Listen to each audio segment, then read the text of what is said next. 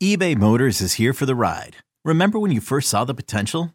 And then through some elbow grease, fresh installs, and a whole lot of love, you transformed 100,000 miles and a body full of rust into a drive that's all your own. Look to your left. Look to your right. It's official. No one's got a ride like this. There's nothing else that sounds like, feels like, or looks like the set of wheels in your garage. With over 122 million parts, you can make sure your number one ride or die stays running smoothly. So there's no limit to how far you can take it. Brake kits, turbochargers, engines, exhaust kits, roof racks, LED headlights, bumpers, whatever your baby needs, eBay Motors has it. And with eBay Guaranteed Fit, it's guaranteed to fit your ride the first time, every time, or your money back. Plus at these prices, well, you're burning rubber, not cash. Keep your ride or die alive at ebaymotors.com. Eligible items only. Exclusions apply. You could spend the weekend doing the same old whatever, or you could conquer the weekend in the all-new Hyundai Santa Fe. Visit HyundaiUSA.com for more details. Hyundai, there's joy in every journey. It's time to take command with former NFL tight end Logan Paulsen and former Commanders beat reporter Craig Hoffman. Take Command podcast from Odyssey Sports. What's up? What's happening? Craig Hoffman, Logan Paulsen with you as always. And Logan, one of us was at OTAs like usual yesterday, but it was me. It was you. I got to go to OTAs. What'd you think, man? How was it for you? It was great. It was great. I'm excited to dive into this. I said this yesterday on the radio as we record this Thursday morning, but it's the most exciting OTA I've ever been to. Why do you say that? Just watching the way they run practice now is just so much better than any practice that I've been to before. The way they ran it under Gruden, the way they ran it in previous OTAs or training camp practices or whatever I've been to in the Rivera era, just the way they run this practice. There's a crispness, a speed, a creativity to all of it that I think matters and that I think, obviously makes it more entertaining and interesting to watch. Also, like, let's be honest, part of that is that it's different. I think previously everything I'd seen had been pretty much the same. And when you see something different, there's some natural excitement there. So if I had seen just the enemy style practices, if you will, all my life, and then went to a different practice, I probably also have like, oh, this is different. But I do think that like this is better, and getting to see that in person was exciting, and kind of getting to see what all the hoopla is about. And so yeah, we'll go over what I saw in more detail, but the overwhelming or overarching theme, the overarching takeaway was like, well, that was pretty fun. I like that. That seemed productive. I totally agree. I mean, I think that, even to your point, like the novelty is something that is, is obviously exciting, but I do think that the thing that really sticks out to you when you watch practice is the tempo, excuse me, and the speed, excuse me, that they're operating with. And I think that's something that is, that makes me excited, right? Because there's like a deliberateness, there's like an intensity, and, on good offenses that I've been a part of, like that's the thing that characterizes it. And again, this is something that I think as I get older and as I kind of expand in this analyst role, that it becomes more apparent to me. There's no magic bullet. There's nothing magic about offensive install. Everyone kind of runs the same play, the same plays with the same intent. The offensive line has similar protection rules. It's about how you coach it and how you execute it. And when you go out and watch practice, you see guys understanding the details that make plays come alive. Like in practice yesterday, for example, they're running mesh, and we've talked about this before. And usually mesh, you have two crossers and then a guy that sits over the ball. This isn't new to the Washington Commanders. It's not new to the league, but instead of running two crossers, they one guy across and one guy sits over the ball. Some people call that play shallow cross, or that's what it was called in Kyle's offense. They run it where like it looks like one of the guys is going to run a crosser, but he's actually picking for the crosser and then gets to his landmark, which to me is just, again, it's not a huge thing. It's the same play. Everyone runs it. But that little detail all of a sudden allows that crosser to come open. And then if the guy that's being picked, the defender that's being picked, fights over the top, you get this huge window for the sit. So it's a nice detail. And the more you watch this offense and you compare it to Kansas City and you compare it to the Shanahans, the McVays, the LaFleurs, the Mike McDaniels, you see that those are the details that make this come alive. And the fact that they're being able to communicate that to the players, again, is exciting. And then the energy and the speed with which they kind of execute the practice and the tempo with which they execute it, just that's all good offensive stuff. So, I think even if this was novel, or even if this is something you had seen for 10 years, like this is good offensive practice, and I think, and it's so funny, like everyone talks about, the defense is going to set the tone for this team. In practice, the offense sets the tone. And what I mean by that, they set the cadence. How quickly can they get the play called? How quickly can they get to the line of scrimmage? How quickly can they work through the cadence and the checks? If you've got a slow, kind of methodical, deliberate offense, you don't get an up-tempo practice. And I think you're seeing kind of the fruits and the benefits of that with EB. No doubt about it. There was a play yesterday that, well, actually, let me say this first before I get back to that specific play, and kind of the shot clock element, if you will. I had this conversation on the sideline yesterday. I think it was with Matt Paris. But I said, like, everyone runs the same plays. Like these are the same plays. It's the same everything. But the amount of window dressing on it, the amount of confusion you can cause a defense by simply switching a formation or running a motion. There was a play where they lined up. It was kind of like a stack tight to the right, two receiver stack. And then they had, I think, just regular splits out to the left. And they took the off-ball receiver on that right side stack, motioned him across, and then right back to where he started. But what that does is it makes it from 2x2 to 3x1 back to 2x2. Yeah. And even though, and if you just run that play static, the defense is set and they know what they're doing based off that 2x2 look and whatever call came in and their checks, and simple enough to execute. When all of a sudden you're like, oh crap, it's 3x1. We got to check, we got to shift, we got to do whatever. Then he comes back and there's not enough time to recheck, reshift, or at the very least you're moving at the snap. You're not exactly where you want to be. That's a chance for confusion. It's an easy thing for an offense to do. That's difficult for the defense. Now there's extra verbiage there. Curtis Samuel was pretty hilarious yesterday. Them play calls be long. Like, you have to put in the time. I'll be out there. I ain't gonna lie, I'll be spending some time. But, I put in the time outside of here. So, it's just fun. There is some neural load, right? There's a brain capacity that you have to run this offense. And that was another thing Curtis said that I think was really interesting. He was asked about kind of being together with Jahan and Terry and all the skill guys. And he didn't say like, yeah, it's great. We have guys that are fast. We have guys that are versatile. He said, we have guys that are smart and can learn the offense. And that is what you need to make this all work. And they've got it. But specific to the tempo thing as well, and this kind of ties together, like, there's a speed you got to operate at, a speed you got to think. And there was a play yesterday. They were in, I think it was red zone at the end of practice, or sorry, 2 minute at the end of practice. And Bieniemy's like, hey, we got to get to the line faster. The shot clock's running down. And I looked at the play clock, and, Bieniemy's still on the walkie-talkie getting the play into Sam's headset. And there's like 12 on the shot clock. That's not something you can actually do in a game. That quarterback headset in their helmet goes off at 15. Like, you cannot be talking to the quarterback. So obviously it's the spring. There's a work in progress, but that's the kind of stuff where Bieniemy is locked in on that, and he knows this. And he'll probably go back in the meeting and be like, guys, we can't be that slow to the line of scrimmage because I literally cannot get Sam to play at that point. Right. So there's going to be those kinds of details that have to be worked out. But I think this is obviously now on June 1st, but through May of OTA is like very, very encouraging, good process that we'll see if it pays off in the fall. But like, this is all you could ask for right now.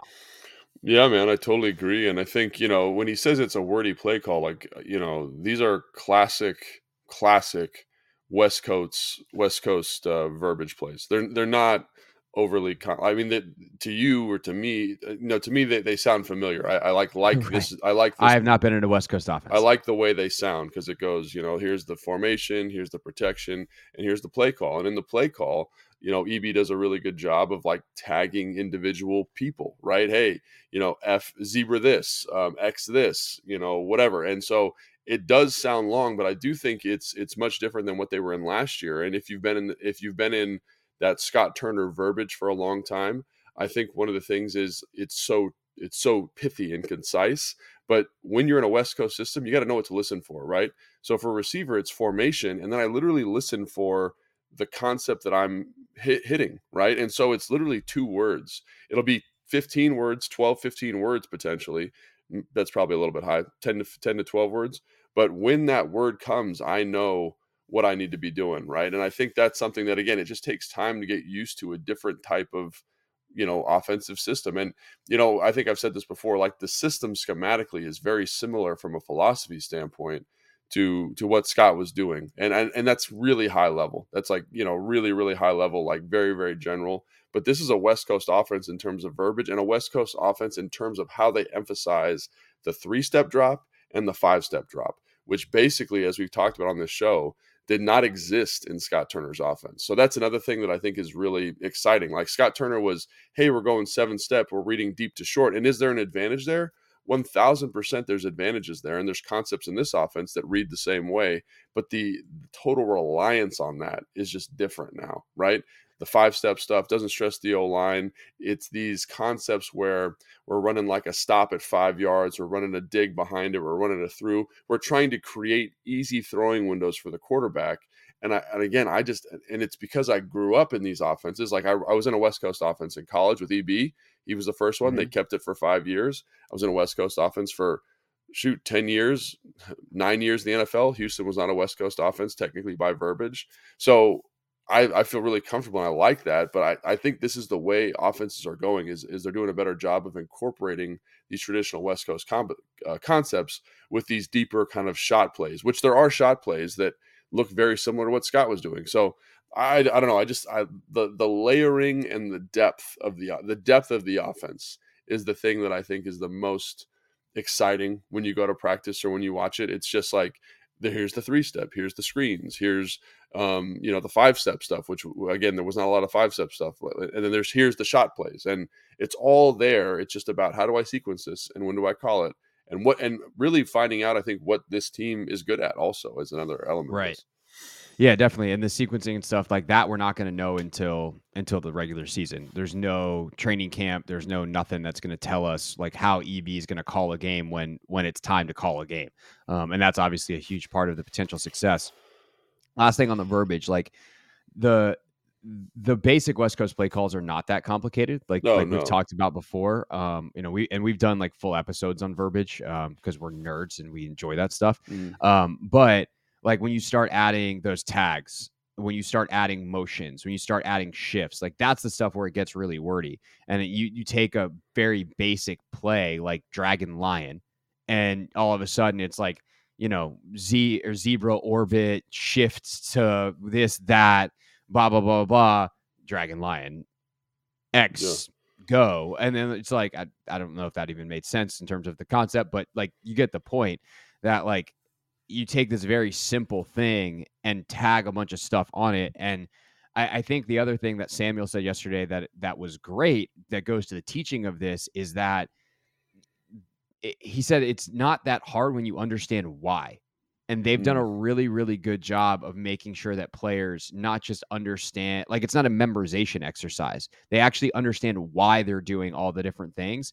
And at that point, it makes sense. You're not just regurgitating a foreign language. Yeah. You're actually speaking it because you understand what you're saying or what's being said to you. And you see that. I mean, when you're watching practice, I mean, again, it's just so impressive the level of detail they've been. And they're just scratching the surface, obviously. But for example, and that's the crazy thing. They're just scratching the surface. Yeah. It's June now. Yeah, like Logan Thomas, for example. Like I see him running basics, which is basically like a 12 to 14 yard in cut, and you can run it from a tight attached like a tight end, or you can run it from a wide receiver position. Obviously, the stem is going to be different from each spot. Like from a tight end spot, you're going to stem out. From a receiver spot, you're probably going to step in. But him understanding, and I think getting the freedom probably too. It's a coach also that lets you do this. Is to on the in cut. A lot of people just say keep running, right? We want to clear voids, want to find windows. But him kind of running it and then bending it in front of the linebacker that's dropping into coverage and creating an easy throw for the quarterback. And that's kind of how Kelsey, that's one of the things that makes him exceptional, is the ability to kind of like maximize the route you're running versus the coverage you're getting. And to see that already starting to sprinkle in, it means that they're coaching that, right? They EB probably learned that from Travis, and now we can coach it to the tight ends and coach it to the receivers. And again, that level of detail is so cool. And I think for a guy like Logan, we're going to talk about some of these guys maybe more specifically in a second, but that's huge, right? Because he's not like this great separator. He's not like overly twitchy in the short area the way Jordan Reed was, or the way Aaron Hernandez or even Travis Kelce is, right? He's a long strider who gets open kind of on longer developing concepts. And for him to kind of say, this is how I'm seeing the coverage and be able to get open is just going to magnify what he does really well. So I don't know. It's the fifth or sixth practice, whatever it is. So it's. I know it sounds like we're gushing over it, and we are a little bit, but we also understand that there's a long way to go. But it is very different. I think to your point, Craig, about going to watch practice, it's very different now than it was last year at this time, and it's crazy to think because the offense is completely new. So the standard is so different now. Yet in many ways they're miles ahead. It feels that it kind of feels that way. And I want to touch on practice a little bit before we get to the next segment. I'm Sandra, and I'm just the professional your small business was looking for. But you didn't hire me because you didn't use LinkedIn Jobs. LinkedIn has professionals you can't find anywhere else, including those who aren't actively looking for a new job, but might be open to the perfect role, like me. In a given month, over 70% of LinkedIn users don't visit other leading job sites. So if you're not looking on LinkedIn, you'll miss out on great candidates like Sandra. Start hiring professionals like a professional. Post your free job on linkedin.com/recommend today. Yeah, no, I do too. But go ahead and finish this. Yeah, so I was going to say is I do think you're seeing a little bit. Now this is hard to kind of predict, but I think you're seeing a little bit of a slowing from Sam, and I think a little bit of that is related to the defense getting more used to covering the concepts that they're seeing, right? Is in the cover 3 match, the windows are a little bit smaller. Sam's not throwing the football, and I'm so mad at myself. I didn't point this out when they did blitz pickup, but it's true. Is you're not game planning for these pressures, and you're not game planning for these coverages. You're just kind of running your stuff, and I think at some point the defense is going to match the stuff better. And they're going to know how to kind of find the holes in what you're doing better, because offensively, you're just saying we're installing. We're not we're doing, so to speak. So I think that's a huge element for fans and for me and for any analyst watching to keep in mind is they are not trying to exploit the rules of the coverages the defense is running. They're just installing routes and screens and protections. Right. I do want to get into player performance in a second. There's a couple guys, specifically Howell and Forbes, I want to talk about based off of practice. But one more bigger concept that I thought was pretty fascinating yesterday, getting to see it in person. And we've talked about how much more they're working on the screen game and things like that. But I was kind of amazed at how much off-platform throwing they are practicing. In the individuals? In the individuals and in, I mean, I guess really it's in the individuals, but they're doing some of the stuff on air as well, where it's get the screens out and things like that. So often it's how do we get our guy onto a good platform to throw, as opposed to just kind of accepting it's the NFL and there's going to be a lot of stuff that happens less than ideal. And it seems like they kind of went, okay, how can we use fading back to our advantage? How can we use throwing off our back foot to our advantage? And, part of this is the offense the last couple of years, and even to an extent under Gruden, was not super heavy in the screen game. So there was less variety to the screens that you're seeing. And thus these kinds of things happen less often. But at the same time, just a lot of fading back, you're on your back foot, lofted over a defensive end and hit the screen in timing. Or you're running this and then you turn and kind of jump throw back to the other side. And it's the kind of stuff that I feel like it gives you a heart attack as a coach, which is why most coaches don't coach it. And EB's no, this is going to happen in a game. So let's make sure that we know how to do it and we do it well. And that the velocity on the throw is right. The trajectory is right. The footwork, even if it's non-traditional, is correct. And I asked Sam about it afterwards too. And he said he actually works on that stuff with his private quarterback coach as well. And more quarterbacks obviously are. But I guess my thing, Logan, was watching it in person. We watch Mahomes in awe and wonder and just wow, he's so creative and he does all this stuff off the cuff. It's not. Some of it is.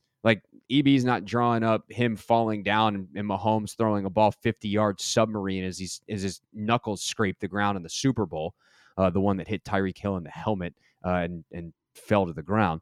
But there is a lot of that stuff that is planned, that is practiced, that is rehearsed. And I think that really stood out to me yesterday, that like they really practice these kinds of non-traditional things that are going to help them make big plays in games, because it manipulates the defense in a way that really sells, like, oh God, I'm in trouble. Oh, dink, screen. And now you got space to work with. Yeah, and I think, maybe that's less surprising to me because we're both strength and conditioning coaches, and I work more probably in the area of skill acquisition. And so when I talk to, Sure. high school Absolutely. quarterbacks, college quarterbacks, even NFL quarterbacks to a certain extent, like obviously the off-platform stuff is becoming more and more common, and I think, when I first got in the league, you wanted the guy to be on time and on target. And then as the analytics started becoming more popular in the game, I think there's a correlation here. I don't know.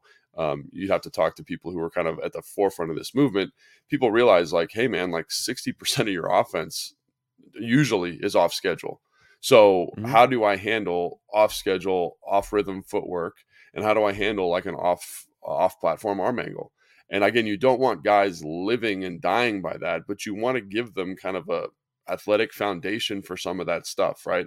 And in the context of what you're talking about with the screens, I think it's way more likely you'll see it. And I think when even with Kyle and Sean, and when I went down to Atlanta with Sarkisian and up to New York with Dow Loggins, like one of the things they talked about is because you're going to have a free rusher on the screen usually. So how do I manipulate my arm angle to get the football to the running back? And I think with screens specifically, especially if you're going to do them a lot, you need to practice that a lot. You need to practice how I'm going to feather away from the rush. How can I get my arm? How do I get the defender's hands up or down? And that's a huge part of an effective screen game. And so one of the things I wanted to point out here, and it's not to like trample on you or anything like that, like these screens they're running are very, very conventional screens.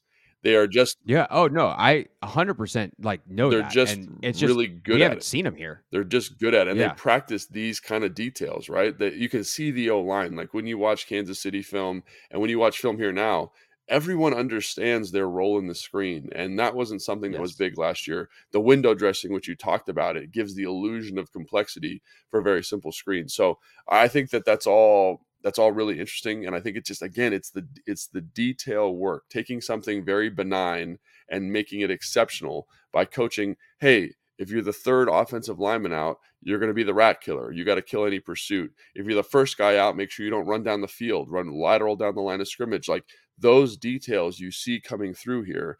And again, the quarterback launch angle, the point, the arm angle, how do I get the ball to the back and not put this floater lollipop over the top where these super athletic defensive linemen can make a play on it. So I totally agree, man. And I think, obviously you want to practice that. And obviously that's a priority, but it's again, the minutia of what they're doing is something that I think is pretty special. So. Right. And that's what I'm saying, right? Like nothing you said is shocking to Yeah. me. Or I don't feel trampled on. Like it's just the crispness and the attention to detail, and like, hey, we're gonna make sure this is 100% correct, because man, like going back to when Cousins was here, like Kirk's a very good quarterback and does a lot of things really well. That dude threw so many lollipops on screens, and he would just like it just felt like he was like, I don't know, I'll get the ball to the running Yeah. back, and poor Chris Thompson would just get obliterated, or ball get knocked down, or if a defensive lineman could catch it, would have been a pick six. Like that kind of stuff felt like it happened all the time in the last couple of years. Like the screen game has not been a big part of what they've done, which is amazing considering the talent they have to run it. They did do, I feel like, a little bit more with the wide receiver screen game last year with Terry and Jahan, but it felt like Scott was checking boxes with it, as opposed to even already what this feels like, where again, this is a fundamental piece of what they're doing. Like they're installing their base offense, and they've got what feels like a zillion screens. It's really a couple with some window dressing on it. But they've got all this stuff in already, and the sheer volume is different and more. And I think will lead to them being successful in the fall, because like this is going to be second nature to them. This is who they are. No, I agree. And, it's so funny. Like I coach high school football and I'm the OC and we're putting stuff in. And one of the things I'm having a hard time with is screens, right? Because the details, like I'm like, man, the quarterback can't get the ball there. But, after watching EB at practice, I'm like, he's coaching the quarterback in his footwork, in the arm position. He's coaching the offensive line to widen this guy, and that's why they're good at screens, right? Because they prioritize running the heck out of screens. And so I don't know. I think that's really interesting. And again, it's so early. It's so early in the process. And I know we're kind of gushing over this, but anytime you see something where the level of detail is super high and the standards very high, like that gets me, as a player who's been around people with very high standards, it gets me very excited. And I think fans should be excited. They should be cautiously optimistic about the direction of this offense, because ultimately, like, we could, Craig, you and I could go coach the best high school game plan of all time, but the guys got to go execute it. And you've got a whole bunch of guys who, Sam Howell specifically, who are going to have to develop to make this go. And I think that is the thing that is the ultimate X factor in this, is how do these guys develop? Because like I said, Sam is taken, I don't know, he's slowed a little bit, right? But again, it's not all him. It's the defense is getting better. The stuff's getting better. He's still making excellent throws. He still looks very sharp. He still looks better than Carson Wentz did at this point. You know what I mean? Like, there's a lot of things to be excited about, but ultimately he's got to make this go, and he's got to make EB's vision come to life.